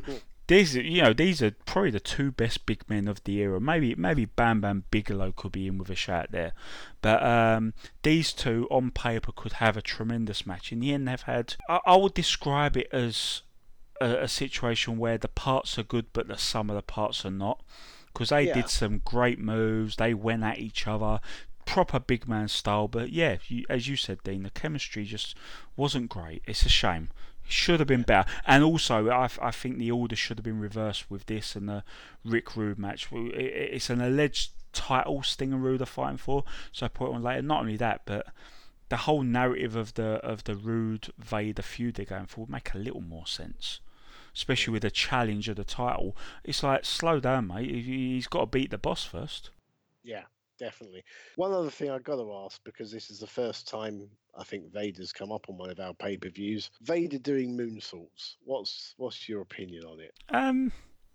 It's a great move. That exactly how you bust it out is debatable. I'd say in this instance it's a good shout, because they're trying to portray this as a big grudge match between two very comparable super heavyweight wrestlers, and so the idea being that Vader has had to go to the moonsault to get the win is good. So in this context alone, I like it, but in general, I'm not sure. I mean, I know you mentioned about Muta not doing one, but does Muta really lose anything from not doing it? I mean, the biggest pop he got in his match was the handspring elbow. So he had those big pop moments without the moonsault. So I don't know. If it's used sparingly, I mean, if he's doing a moonsault in every match, which he pretty much did in WWF Vader when he got there later on, it just didn't seem to be anything. Yeah, I'm a fan of the ultra finisher as a concept, especially in this era where for big matches so many wrestlers feel obliged to use finishers 3 or 4 times and have multiple kickouts and stuff like that, and it really grates me. We're fresh off of WrestleMania where, I enjoyed a lot of things, and there were some things that weren't so great, but I could be constructive. The one thing about that WrestleMania 34 card that in my book is just a flat out dud, a failure, was the main event. And for someone just to keep hitting, especially, the top guy, Brock Lesnar, F5, kick out, F5, kick out, F5, kick out. This isn't a fucking video game. So to put something on the finishers, he's got his power bomb, he's got his Vader bomb, and in very selective circumstances, as I mentioned just now, this is one of them. A big grudge match. They want to protect the boss. Okay, kick out the Vader bomb. Then he hits the moonsault. It all makes sense. It is possible. It's not black and white. It's possible to get drama from having finishers get breached, but it's about how you do it, and having an ultra finisher can help, as long as it's not that fucking New Orleans main event. I mean, that all stemmed from All Japan, then Pro Wrestling Noah, where you'd get, the big finishers that the top guys had that would always win. And, on one of the really big matches with the, because they often did 6-man tags, and the singles matches were saved for the big shows, and the title matches were saved for the New big Japan shows. still do that. I'm sure the other guys do. New Japan's the one I watch the most, but it's still very much the Japanese way. I'm thinking of, the likes of the era of like Misawa, Kawada, Kobashi, and, they would hit their finisher, and the person would kick out, and there'd be a stunned silence, and the wrestler would like, what the hell, and then they'd then hit it again and get the pinfall. So it was like, the move still worked, but you had that highly unusual moment of the wrestler kicking out, whereas it's now been totally taken into overdrive in the modern era with, like you say, 6 F5s being taken out. But talking of the WWF, we now have our next skit where we go backstage with Nick Bockwinkel and the Boss, along with Jesse Ventura, and following the actions of the Boss with that beatdown of Harley Race and Vader. Bockwinkel takes away his nightstick, takes away his handcuffs, and tells him that he is no longer the boss, and says that it's not a popular decision, but he has to do what's right. Whereas, of course, in reality, Liam, it was the WWF taking legal action. Yeah, and so Bockwinkel's line is pretty much a shoot comment on the underneath there. But yeah, it's just blatant how much they're ripping it off. And I think we mentioned on a previous one about how, you know, it might not be as well known across the world, but Big Bubba Rogers is there. There's things he can do. But now you end up going through a few cycles before they actually decided Big Bubba, and then they called him Ray Traylor for his last year or so in the company. Yeah, they ran out of ideas. Yeah. Right, so it is time for our main event, and surely you can't go wrong with Flair v Steamboat. Although Steamboat's music plays for a second before stopping again. Someone's having a tech nightmare. So this is for the WCW World Heavyweight title, Ricky Steamboat v Ric Flair. As we mentioned earlier, this is the first WCW pay-per-view where the name of Hulk Hogan is being mentioned, but somewhat cagely for reasons that they're waiting for WWF to potentially make a counter offer to Hogan, you say? Yes, they had the right to match the offer. Most people knew that they weren't going to trial because obviously if they wanted him, he'd have still been there, and they were about to be put through the trial, so they didn't know what they, you know, there was a scenario where they could have had their assets stripped, including Titan Towers. So who knows what financial state would have been in. So it was a formality that they were going to decline to take them up on that clause. So that's why they were confident enough that they could mention Hogan's name, but not say he was. Yeah, I like to look at it as due diligence. And it pretty much was, because, you know, they know it's barring disaster, it's going to happen, but they just have to slow their roll until they get to that stage. That's where we are now, because Ric Flair is very much on the booking committee, and while they're in this pre-Hogan holding pattern, it's almost like TNA in 2009 as well. It's basically, right, let's just try and put on shows, and Ric Flair decides, right, I'm going to kill the time by fighting one of my favourite opponents in a match I know is going to be great. So that's how we got here. How did this match come about? They were friends on television. Steamboat was one of the first to congratulate him when he beat Vader at Starrcade 93. Obviously, they decided they were going to kill time, like kill 1 month cycle on the pay-per-view with a match. And they did a little bit of friends, like, having a bit of tension, arguing over, you know, who's the better man in this series. Yeah. I think there was an incident on Saturday night where I think Flair accidentally hit Steamboat, or was it an accident, blah blah blah. So I did the old two baby faces have a bit of friction, but otherwise it's for the main event it's relatively cold, whereas the 1989 series was obviously built up to the crescendo of the matches. Yeah, actually, there's something else I meant to mention, that this is the inaugural Spring Stampede in '94, but then we don't have another one until 1997. That's probably because the theme and the build-up was so crap, tempting to be like a rodeo, that they only went back to it when they were desperate. But hey, Spring Stampede '99 is one of my favourite ever WCW pay-per-views. So clearly, they did 94, 97, 98, 99. That's 5, and 2 of them happen to be you and I's in our top 3 WCW pay-per-views of all time. Yeah. So it punched a good average, the name brand. Yeah. Super Bowl 3's right up there for me as well, definitely. And WrestleMania 92 we've already covered. So yeah, Steamboat has his dragon entrance garb from his WWE run, which kind of looks out of place here in the more serious WCW. Flair gets a huge pop coming out, to the point that even Shivani mentions that, you know, Steamboat, who's the perennial babyface, has been getting a few boos from people. And as we've said, we know these two have history in Chicago. So we've got Michael Buffer for the ring intros. I don't know why he keeps talking about matches being sanctioned by the WCW, but there you go. The thing I noticed as well, and I don't know if either of you picked up on this at all or thought the same as me, but Flair's now in his mid-40s and he's looking noticeably old in both the face and the body, whereas Steamboat, who's a couple of years younger at 41, looks as evergreen as he always is. That's probably got a lot to do with Flair's lifestyle after the shows. That's true. Compared to what Steamboat does after shows, so I think it does take its toll, old nature.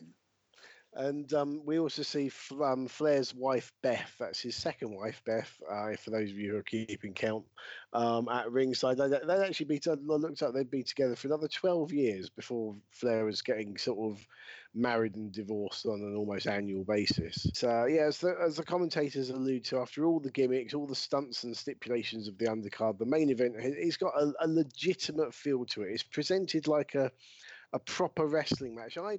I kind of felt the presentation and the way it was being taken seriously was much akin to the old days of World of Sport in the UK, where it was like, a proper match. We have 5 minutes of sort of mat-based grappling. The match picks up pace at a vertical base, which works in Steamboat's favour.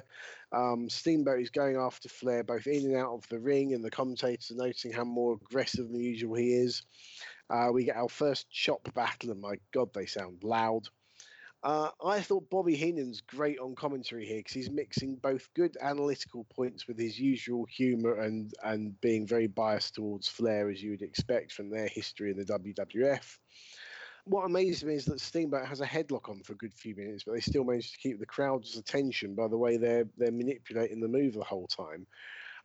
We have more trading of holds, lots of cradle pinfall attempts. Both men tumble over the top to the floor, and after a Flair cross body block, Steamboat comes off the middle of the top rope, which looks very impressive, with a chop to Flair's head. Back in the ring, Flair's backing off as Gary Michael Capetta gives the 20-minute call. Shivani mentions it's a 60-minute time limit. If it wasn't for the fact that pay-per-view time is limited, you could easily see these two going the full hour, and obviously they have done on many occasions before. Flair goes for his patented knee drop, but in a really good spot. Steamboat catches his leg and then turns it into a figure four leg lock on Flair. Heenan's going crazy on commentary at the prospect of Ric Flair being beaten by his own hold. Flair keeps trying to get to the rope. Steamboat keeps pulling him back. Eventually, Flair breaks it with a thumb to the eye, which sends Steamboat to the floor, Flair limping around. And both of these men, absolute masters of selling. Steamboat gets a near fall with a backslide. He then lands his top rope cross body block, which is his usual finish, but that only gets a 2 count. Flair ducks a chop, nails Steamboat with the clothesline, which the crowd love. Steamboat sells again as only he can, this desperation. Flair gets caught off the top rope and slammed off the top as he always does. Steamboat takes advantage, goes up to the top himself, but misses a top rope splash, holds his knee after the crash landing. Flair seizes this opportunity, clamps on the figure four in the dead center of the ring. Steamboat finally gets to the ropes. 30 minutes have now passed. Both men are now on the top rope. Steamboat lands this huge superplex, which both men sell like they're dead. Then what I like here is also referee Nick Patrick gets tangled up as they're both running into the ropes. He gets bumped to the outside but runs straight back in, so I'm presuming that wasn't supposed to happen. It's another 2 count for a rolling press by Steamboat, and then Steamboat executes the double chicken wing that he won the title with 5 years ago. He falls down, rolls backwards. It looks like both men's shoulders are down. The ref counts to 3. Steamboat celebrates. A prostrate Flair lifts his arms up while lying on the canvas. Randy Anderson comes into the ring, and then we can hear Nick Patrick telling Nick Bockwinkel that both men's shoulders were down. But then Patrick, this is what really confuses me. And this is a very much a because WCW moment after you've had such a great main event. Patrick then confusingly raises Flair's arm. Buffer announces Flair as the winner, and actually it's a draw and a double pin, but Flair retains the title. So putting the finish aside, this was a classic main event that went 32 minutes and was pretty much everything you'd expect from a Flair v Steamboat match. You can't go wrong with this. It was you can't, no. The match of the night for me, without question, match of the show even. And another thing to think of is just in a matter of weeks, you would have this match, then WrestleMania 10, you'd have Brett versus Owen, and the ladder match with Shawn and Razor. So an incredible time for pro wrestling at that moment. What I loved as well was the work in the holds. There was a point where Steamboat put a backslide on Flair, and Flair was fighting it. And they just went back and forth for what was probably only about 10 seconds. But there's that moment where, and then when he finally does get down for the pin, the crowd are into it because they've made it mean something. The same was when Flair did put the figure 4 on Steamboat towards the end of the match, and Steamboat was grabbing Flair's legs to stop him from being able to put it on, trying to push it up, and eventually Flair was able to. It's little things like that, you see, that makes such a difference rather than just putting a move on, you know? Yeah. It's just two masters of their craft, and just a pleasure to watch this. And it was something that you really wouldn't see in WCW from this point on. It would go the other way around, where they'd have a strong undercard and then the main event would be horrendous. This was definitely, I'm not saying the undercard was bad, as we know it wasn't, but this was probably the last great main event they'd have for a long, long time, if ever. I don't think they probably ever had another main event as good as that again. Yeah, I mean, one thing that I often tell like young wrestlers in training schools or just starting out, whatever, is, and especially it's so easy now with YouTube and the WWE Network. If you're a babyface, watch Rick Steamboat matches to see how he sells, because no one sells a babyface in peril better than Ricky Steamboat. Absolutely, I'd stick Ricky Morton up there as well. True, yes, for another guy to watch, but just a great match, and just really, really enjoy it. The commentary was on point. As you said, the end was a bit confusing. And then Nick Bockwinkel spoke at the end and seemed to make it even more confusing as well with what he was on about. He started going on about a committee and everything, and it's like, what the hell? You're making this so much more difficult than it needs to be. But it's a great, great match, and it was one that I've seen it a few times. Well, as I said, I hadn't seen the whole card top to bottom since 24 years, which makes me feel ridiculously old. But moving on from that rather quickly, just great match, absolutely great. Yeah. This main event was symbolic of the entire show. It was put together purely to hold things in place until the Grand Messiah Hulk Hogan arrived to change everything, they hoped. Technically, it was very, very good, and yet it was marred by the structuring and the booking, because that finish was absolutely atrocious. I think the best way to put it into perspective is you want to do if you do the contentious draw, it usually leads to a decider, a blow off. But obviously we're going straight into title unification and then Flair being gobbled up by Hogan. So that makes the finish even more sour. You might as well have Flair win to keep the momentum going to where they're going. So it really annoyed me to see that. It could be argued that it's, in other respects it's inferior to their infamous series, which, that's not really a detriment, because many people still consider that the greatest series of matches of all time, and 5 years later, in their mid-40s now, they are going to slow a little bit, but it's still good enough to enjoy. I said a lot about Sting Rude and having that greatest hit syndrome. They had that here, but there were a lot more homages and plays off of their original series to make it necessary to watch this match as well. So I appreciate that, but the finish just really craps on it. I don't like it at all. I didn't have a problem with the actual finish itself. It was how they presented it and how they just made it so much more confusing. Because if you look at the end, Flair is just on the floor. He's grabbing that belt. He's only just by the skin of his teeth he's been able to hold that belt. And it's a very, very gradual heel turn that would eventually come on then when he worked Sting just before Hogan came in. So I think they really planted a seed, if you will, for when Hogan would come in and then Flair would be that heel. So just a different way to look at it as well. That's all I'm thinking. Tell that to a ticket by a member of that crowd, though. Especially on a show that really should have been so much better. It's no arguments. It's a great show. But it's almost like it was a great show despite WCW, and that could be a spin-off of Because WCW. This is a great show despite WCW. Trying to hamstring this show, the workers went out and pretty much everyone on the card did great, and there was a lot to enjoy, but there was so much about the way it was put together. It's almost like they were trying to tank it. Maybe that was part of the Hogan MO, I don't know.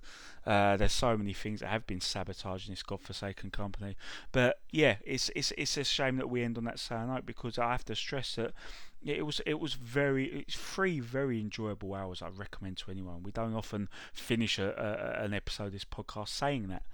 It's just a shame with those little sour notes of what could have been. It could have been the greatest pay-per-view in their history, but as a result, I have to agree with Dean. Super Bowl 3 probably still above it. Yeah, I mean, one thing on a personal level that I always remember about this pay-per-view was that I got the VHS tape of it.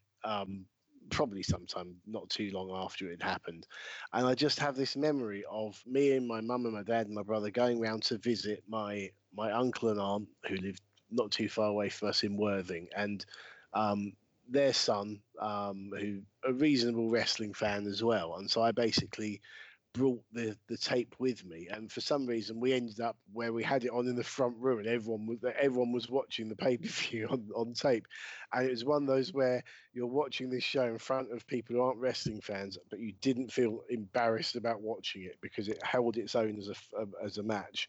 And like my dad, who's a wrestling fan from the World of Sport era, he was completely engaged by the Flair Steamboat match. And the street fight had everyone wincing and thinking, well, it isn't all that fake after all, is it? And it just, from that perspective as well, I've got very fond memories of this on a personal level. Okay, so just before we go, of course, we ask all of our guests to tell us their favourite WCW entrance theme. And of course, therefore, Mr. Goss, this is your choice. So let's press play and find out what have you chosen for us.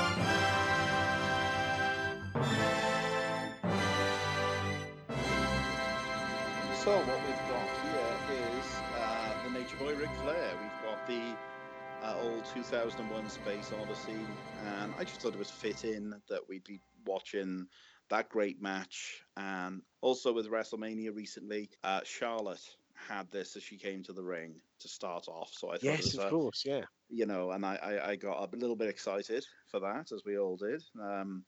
It was just a nice little touch, and it just made me think, you know, because a lot of I've listened to some of your podcasts by Gunpoint, and you know, obviously there's the classics like the American Males theme, but Z-Man. Also, just did you know that the American Males theme backwards is "Slap Your Grandma"? No. If you play it, I think I'll if you look this up on YouTube, probably this isn't going to go in, but if I'll try and find you the link, it says something like "Slap Your Grandma" back if you play it backwards. That's amazing. So, I don't know. I'm literally, as soon as we finish recording this podcast, I'm straight onto YouTube. Have a look, ladies and gentlemen. If you're listening to this still, have a look at that. And yeah, it's something like "Slap" or "Smack Your Grandma." Do something to your grandma anyway. She's not going to like it. But there you go. It manages to make a great theme song better. But regardless of that, we're talking about the Nature Boy, in my opinion, the greatest professional wrestler of all time, Ric Flair, and just a classic for a classic. And the beauty of this, of course, is that it's classical music. Therefore, no wrestling company can claim copyright to it, and so Ric Flair could take it from promotion to promotion with him and keep the gimmick, keep the music, and it just has that element of over-the-top grandeur, which just befits the man himself brilliantly, doesn't it? Absolutely, and it's a classy bit of music for what I say a classy pay-per-view that we've just talked about. Awesome. Well, as they like to say quite often in chaotic endings of the pay-per-views, we're just about out of time, folks. Thank you ever so much for listening to us. Thank you for downloading us. Please spread the word if you've liked this. tell a friend, tell 10 friends. If you haven't liked it, then just keep it to yourself. You can follow us on Twitter at BecauseWCW.